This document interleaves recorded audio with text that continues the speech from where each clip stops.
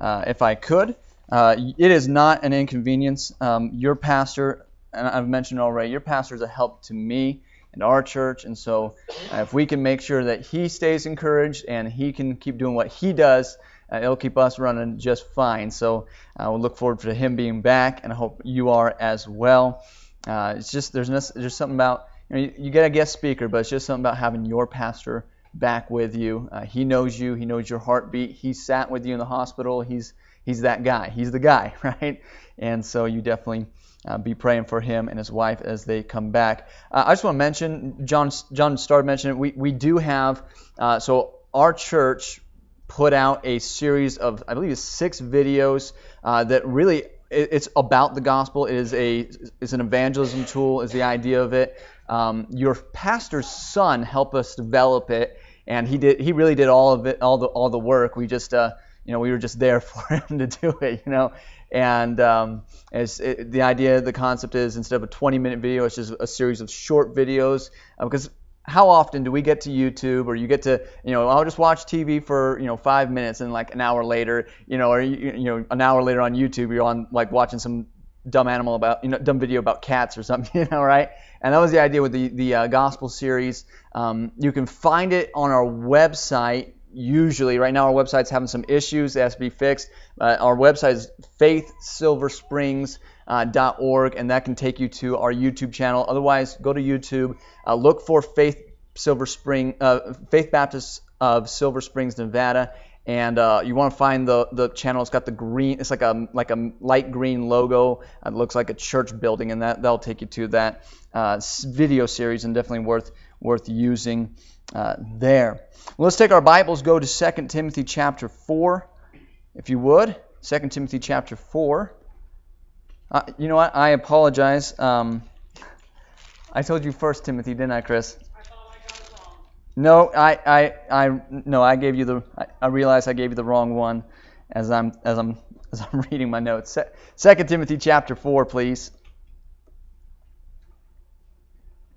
To put in the context here, the Apostle Paul is writing a letter to Timothy, his son in the faith, a young pastor, a young preacher, a young leader of the church, somebody that he had invested in.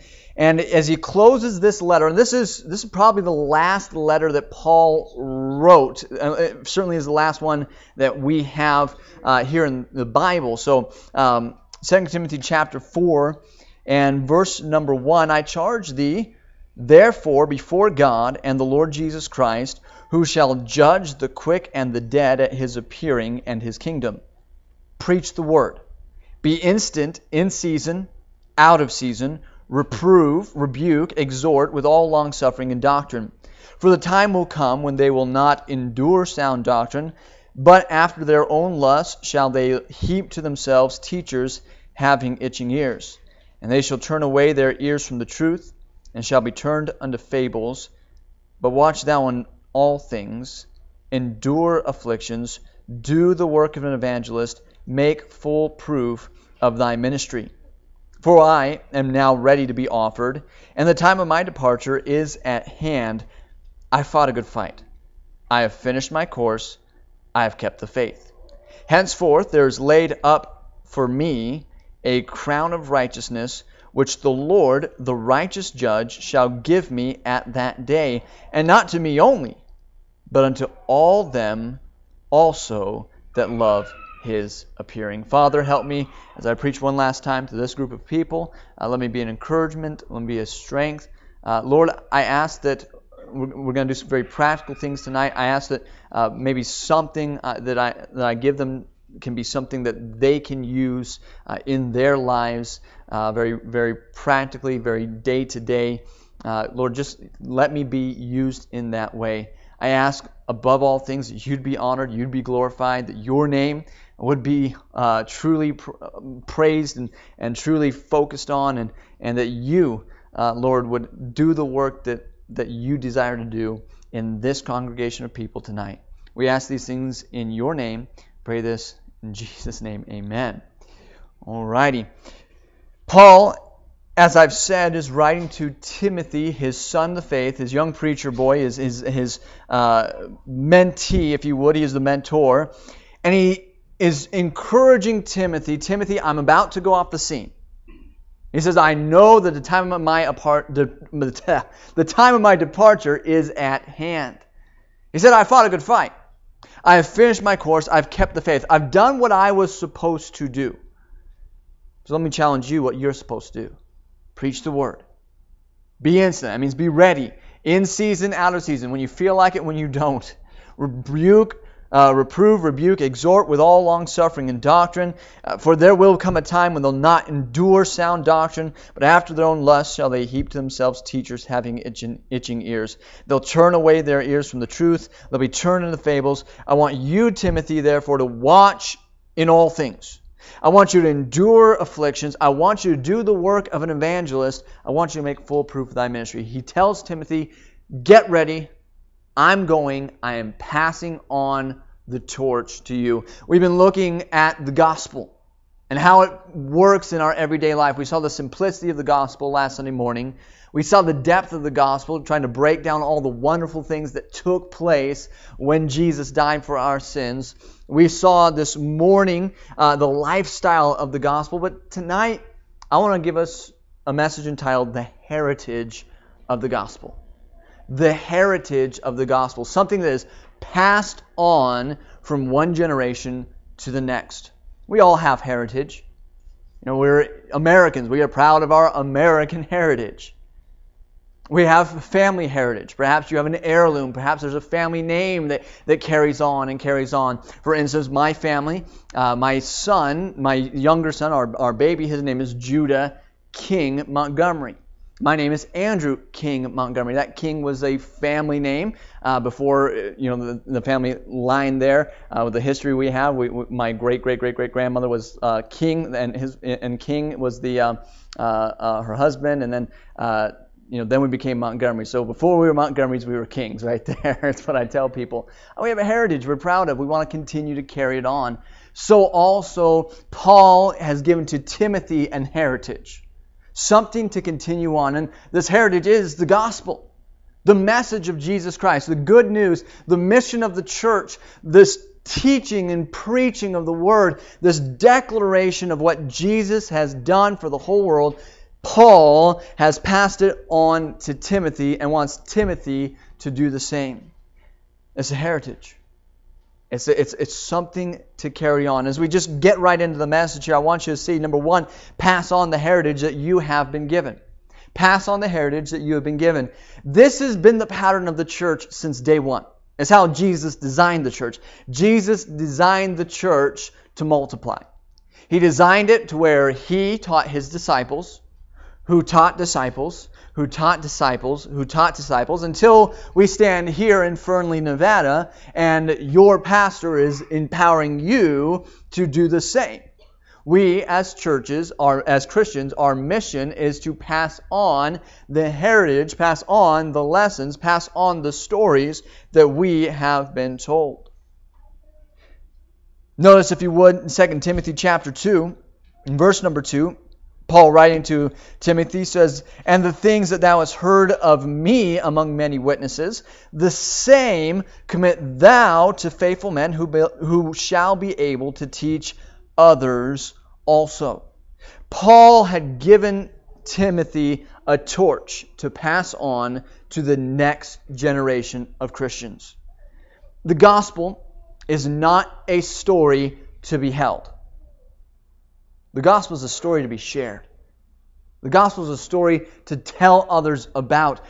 We sing a song with kids, this little light of mine, I'm going to let it shine. What do you say? Hide it under a bushel. No, I'm going to let it shine. Why would we hide it under a bushel? Why would we hide what God has done in our hearts and our lives? And so often we do that, don't we? We're afraid. We're in some cases even we are ashamed of the gospel, and so we hold back telling the story of what Jesus has done for us. But God says in His Word that we are to go into all the world and preach the gospel to every creature. We're to go and teach the gospel to the nations. That means to make disciples of all the nations. In the Great Commission, that was what Jesus told us to do. We're to pass it on. You say, but I'm not very good at that. I've never been to a Bible college. I've never had all sorts of training on how to be an evangelist. Why don't you start with just telling what happened to you? I was talking to John here before we got to preaching time, the handshaking time, and he was telling me about the public school, some of the public school teenagers that come to this church. He said, man, those kids, they're out there. They're going to their school and inviting their friends and telling others about what God's done for them. Man, they're kids. And some of them have only known Jesus for a short while. And then we have adults here. You've known Jesus for some time. And it's time to step out of your shell a little bit. It's time to step out of your comfort zone and try to share the gospel with someone else, to pass it on. And there's so many different ways you can do it. You can share a video on YouTube. You can pass out a tract.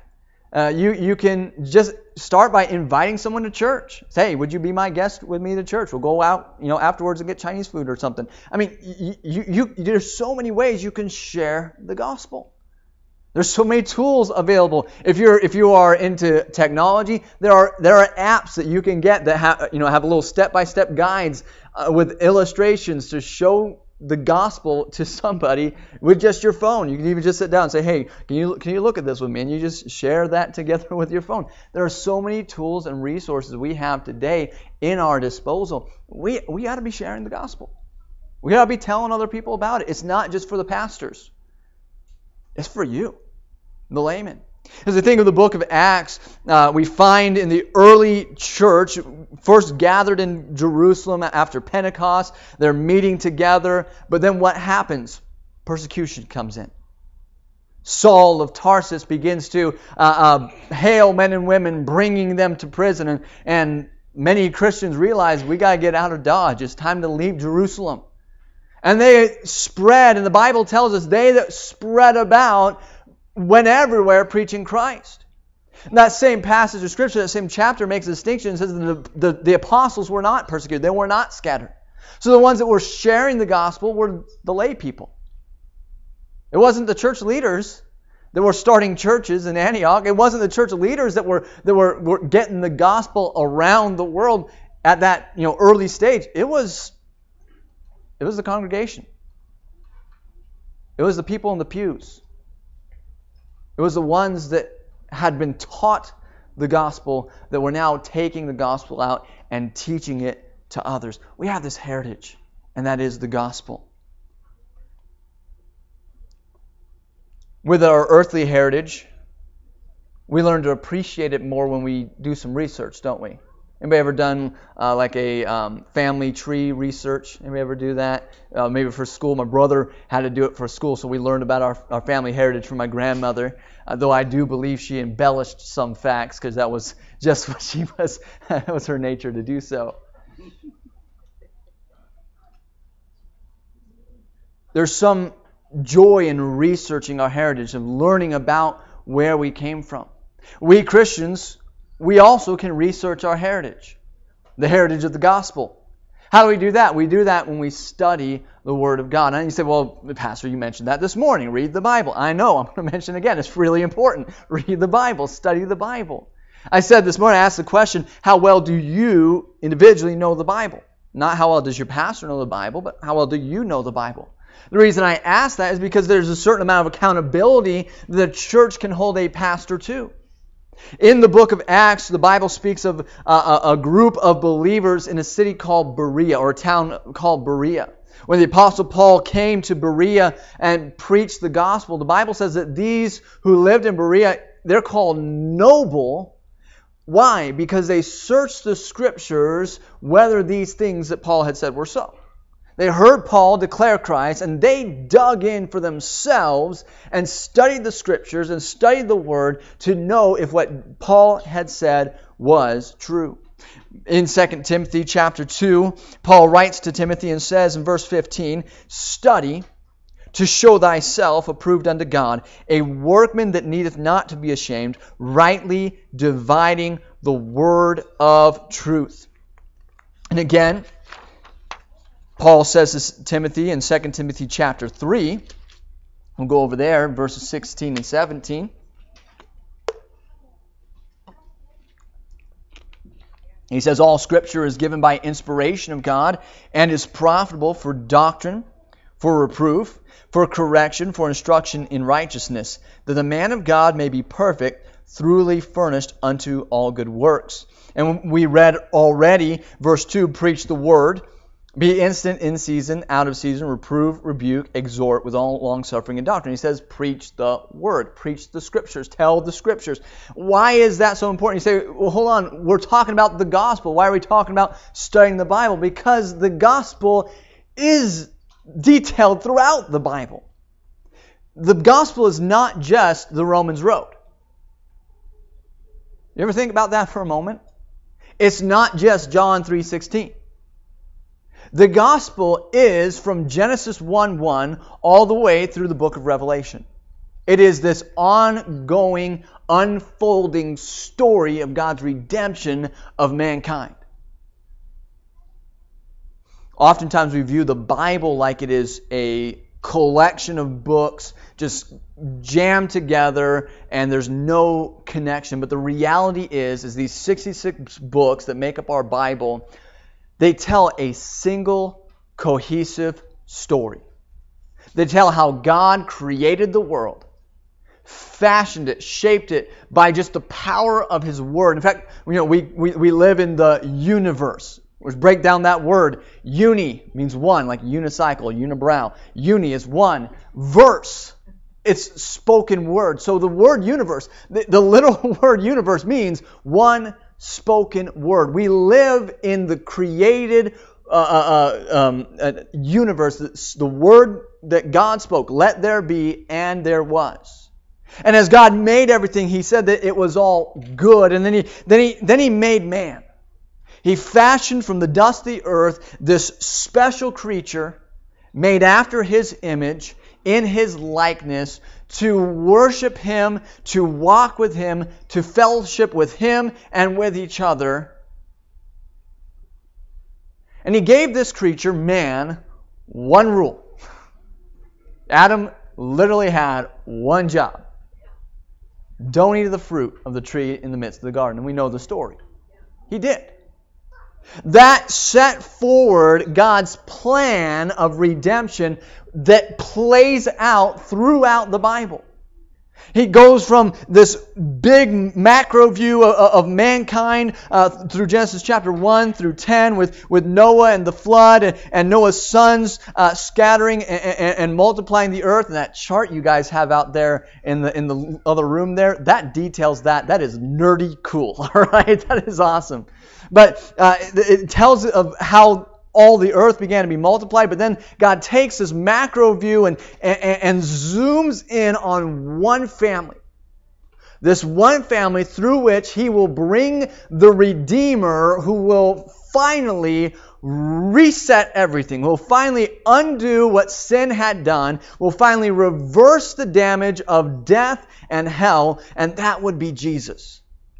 We have the story of throughout the Old Testament, God's chosen people, Israel, how they lived and failed to keep His word, and illustrated how much we as human beings need a Savior.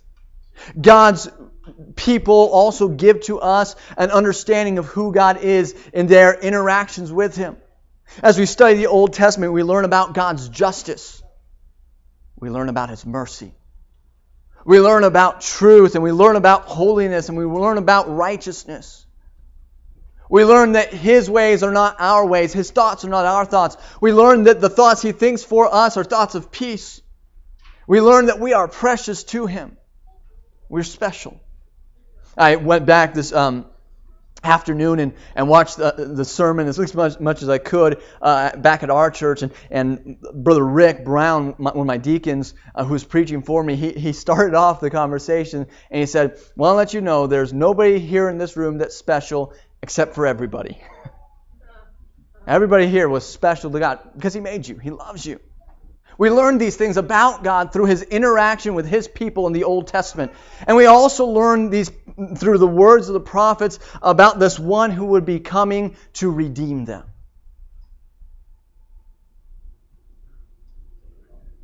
About this one who would be coming to buy them back.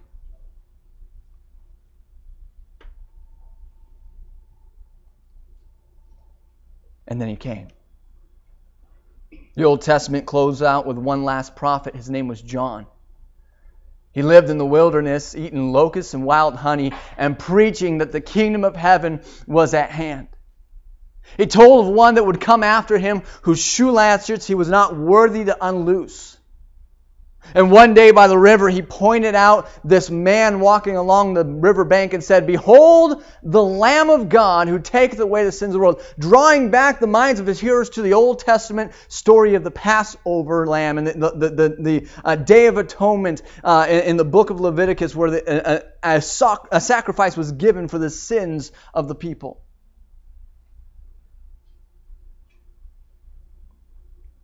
And Jesus did all that the Old Testament said he would do.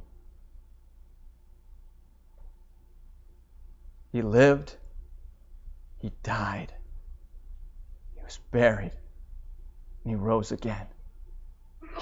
The New Testament begins. The church moves forward in the book of Acts and begins to spread the word. And as churches are growing in new places, the gospel is going now to the Gentiles who don't have the same background as the Hebrew Christians did. Now they're running into problems and they're having questions. So the epistles are written.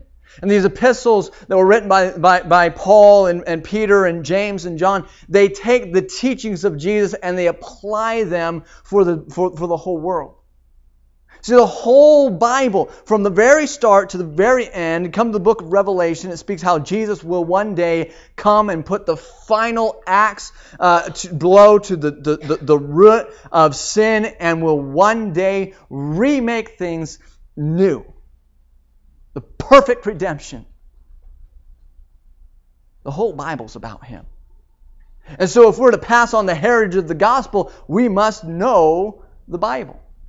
And again, perhaps you say, well, I've not been taught how to study the Bible. I didn't go to a fancy Bible college, or I didn't, I didn't grow up in a preacher's home. I'm new to all this. I don't know how to study the Bible. I want to give you here something very practical.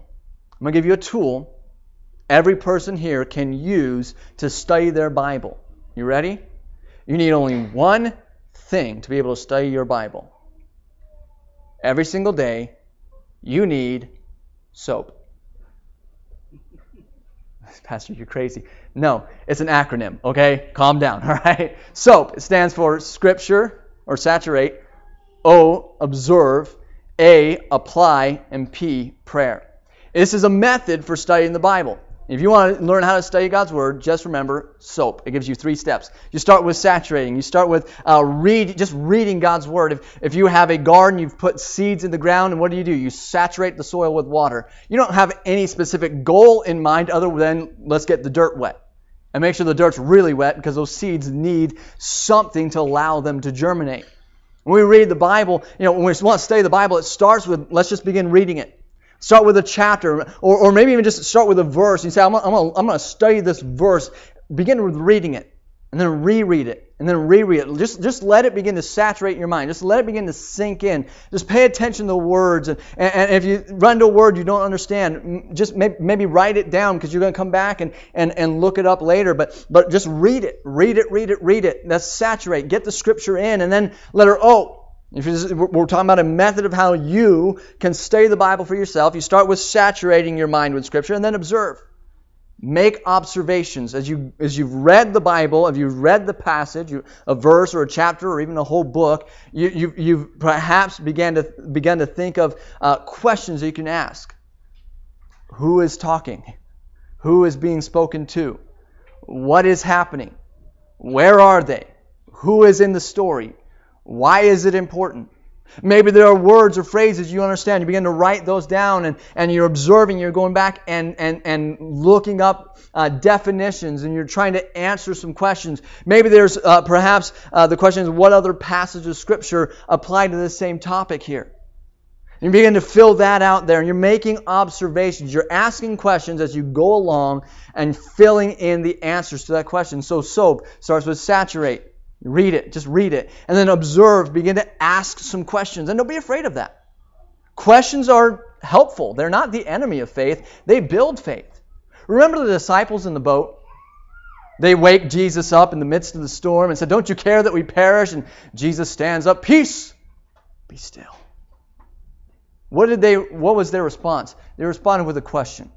What manner of man is this? See, questions force us to go back and look for answers. Perhaps as you're reading through that passage of Scripture, there's something in the way that God deals with His people. You say, "I don't understand why God did this." You've made an observation. Now go back and look it up. Go back and study it. Go back and dig in the Bible to find the answer for yourself. You saturate your mind. Just read it and reread it and reread it. 3 to 5 times, and then come to observations. Ask questions. Find the answers to those questions. Fill in the blanks there. Who's speaking? Who's being spoken to? Is there some historical context to pay attention to? Look for those things. Then we come to A, application. So SOAP, S-O-A, apply. Put the Scripture into action. The Bible is never intended to be a head book only. It's to be something that we live out, that we do day to day. The acronym, basic instructions before leaving earth. These are God's word to us. This is His instructions to us, how we are to live, how we are to function, how we're to treat one another. So look for, in whatever passage of Scripture, something you can apply to your life. Even as we could use these examples here that Paul wrote to Timothy, and we study these things out, and he talks about preach the word, be instant in season, out of season, reprove, rebuke, exhort, with all long-suffering and doctrine. Hey, now I've got an application there, don't I? As a preacher, I am to preach, I'm to reprove, I'm to rebuke, I'm to exhort with all long-suffering and doctrine. Now, as we observe God's Word, we're looking for what's called the interpretation of a text. What does it mean? Very simply, we were trying to figure out what is being said. Scripture, any one passage of Scripture, only has one interpretation, one meaning. God didn't put down the Bible and say, okay, this passage of Scripture can mean 20 different things. Depends on your context. God wrote it. He said what He said. He meant what He said, and He meant one thing by what He said. But any particular passage of Scripture may have multiple applications to different people. Let me give you an example. Let's go from 2 Timothy over one book to Titus chapter number 2.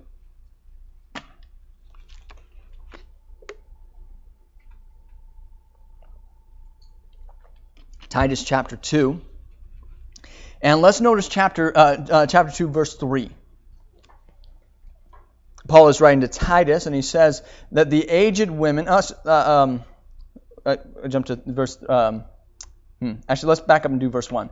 But speak thou the things that become sound doctrine, that the aged men be sober, grave, temperate, sound in faith, in charity, and in patience. And then now verse 3, the aged women likewise, that they be in behavior as becometh holiness, not false accusers, not given to much wine, teachers of good things.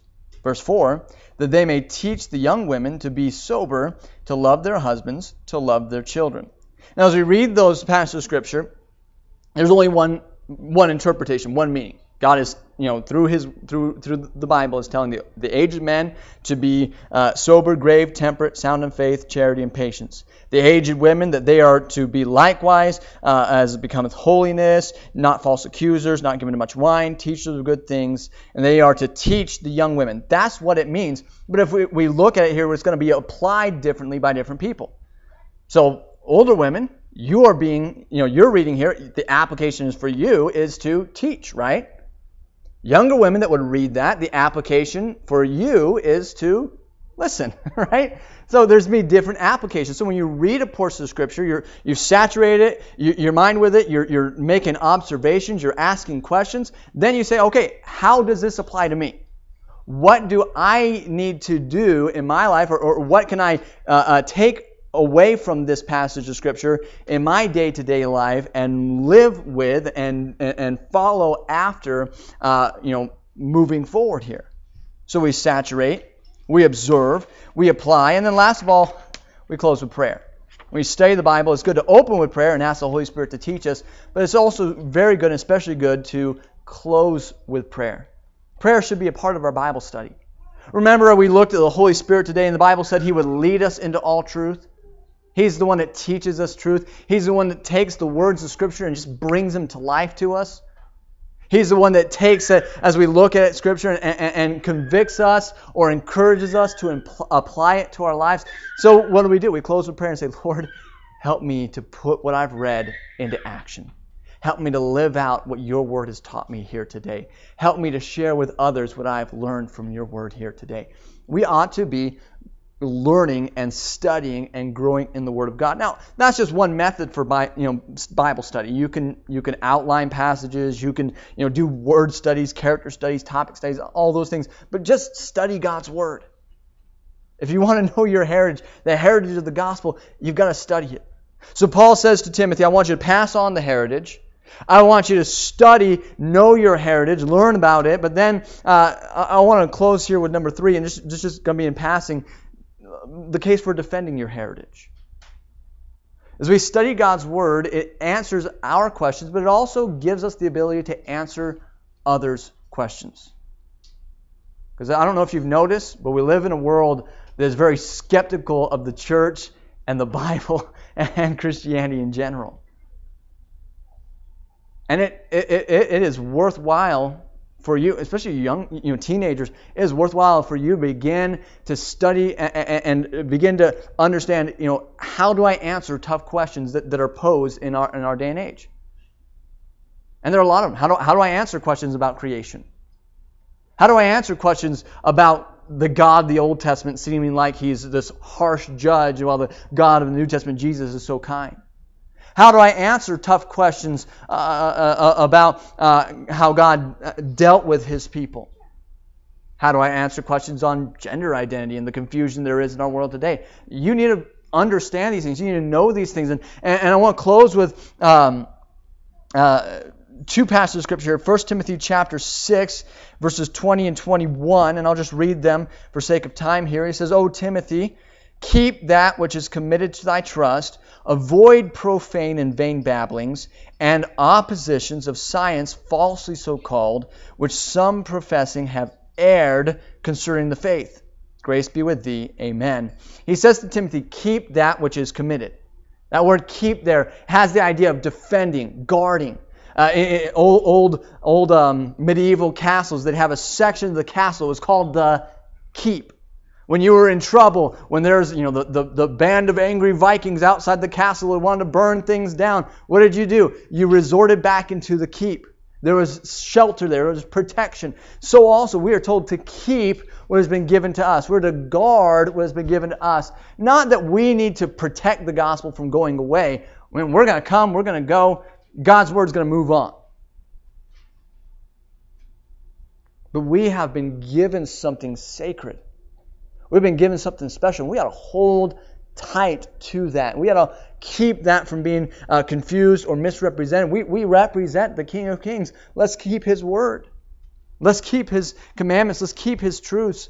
And then last of all, the other passage of Scripture I want to close with is 1 Peter chapter 3, verses 15 and 16. The Bible says this, but sanctify the Lord God in your hearts, and be ready always to give an answer to every man that asketh you a reason of the hope that is in you with meekness and fear, having a good conscience, that whereas they speak evil of you as of evildoers, they may be ashamed that falsely accuse your good conversation in Christ. Be ready always to give an answer to every man. It's not to say you'll always have all knowledge all the time. It's not to say you're going to be perfect, but man, it is worth beginning to answer these tough questions. Don't hide your head in the sand. We got a heritage. It's a heritage worth sharing. It's a heritage worth studying. It's a heritage worth protecting. And that is the heritage of the gospel. Let's stand together. Our heads are bowed, our eyes are closed.